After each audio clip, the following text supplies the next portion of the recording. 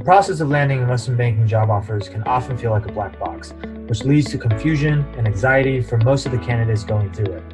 Hey, my name is Sam Shaw, and I'm the founder of Wall Street Mastermind. I've personally coached numerous students on how to successfully break into top-tier investment banks, including Goldman Sachs, Morgan Stanley, JP Morgan, Centerview, Evercore, and PJT Partners, just to name a few.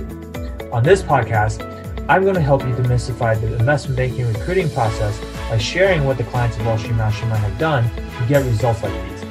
Enjoy this episode.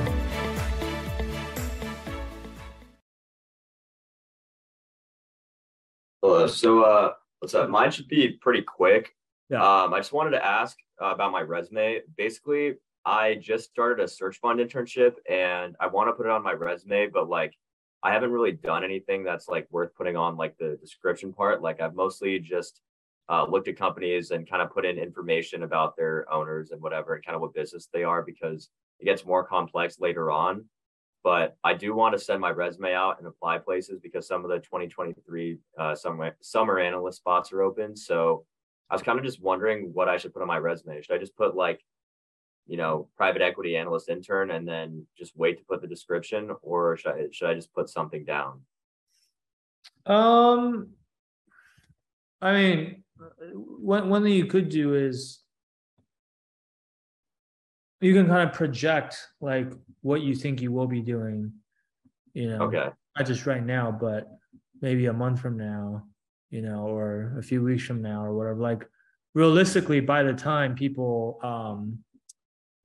it really doesn't matter until you actually get into the interview and you're sitting in front of them. Right. Okay. So if there's things that you will have done by that time, then it's okay to front run it a little bit, right? But if you're gonna front run it, just don't get overly specific, because you don't want to end up writing about things that end up not being true or not happening.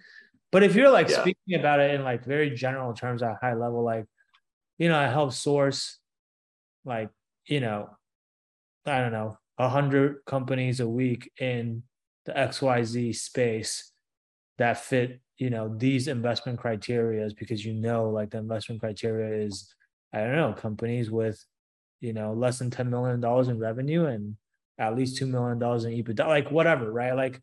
I'm using very broad parameters there. Yeah. You can write stuff where it's you can't go wrong with this. This will 95%. I'm 95% certain that this will be true or something, right? Okay.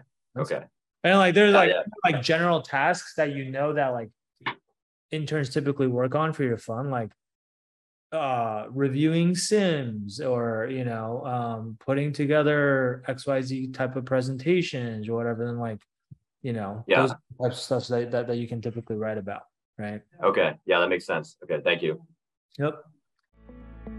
Thanks for listening to this episode. Interested in discovering how you can get personalized one-on-one coaching from Wall Street Mastermind to help you beat out the massive amount of competition out there?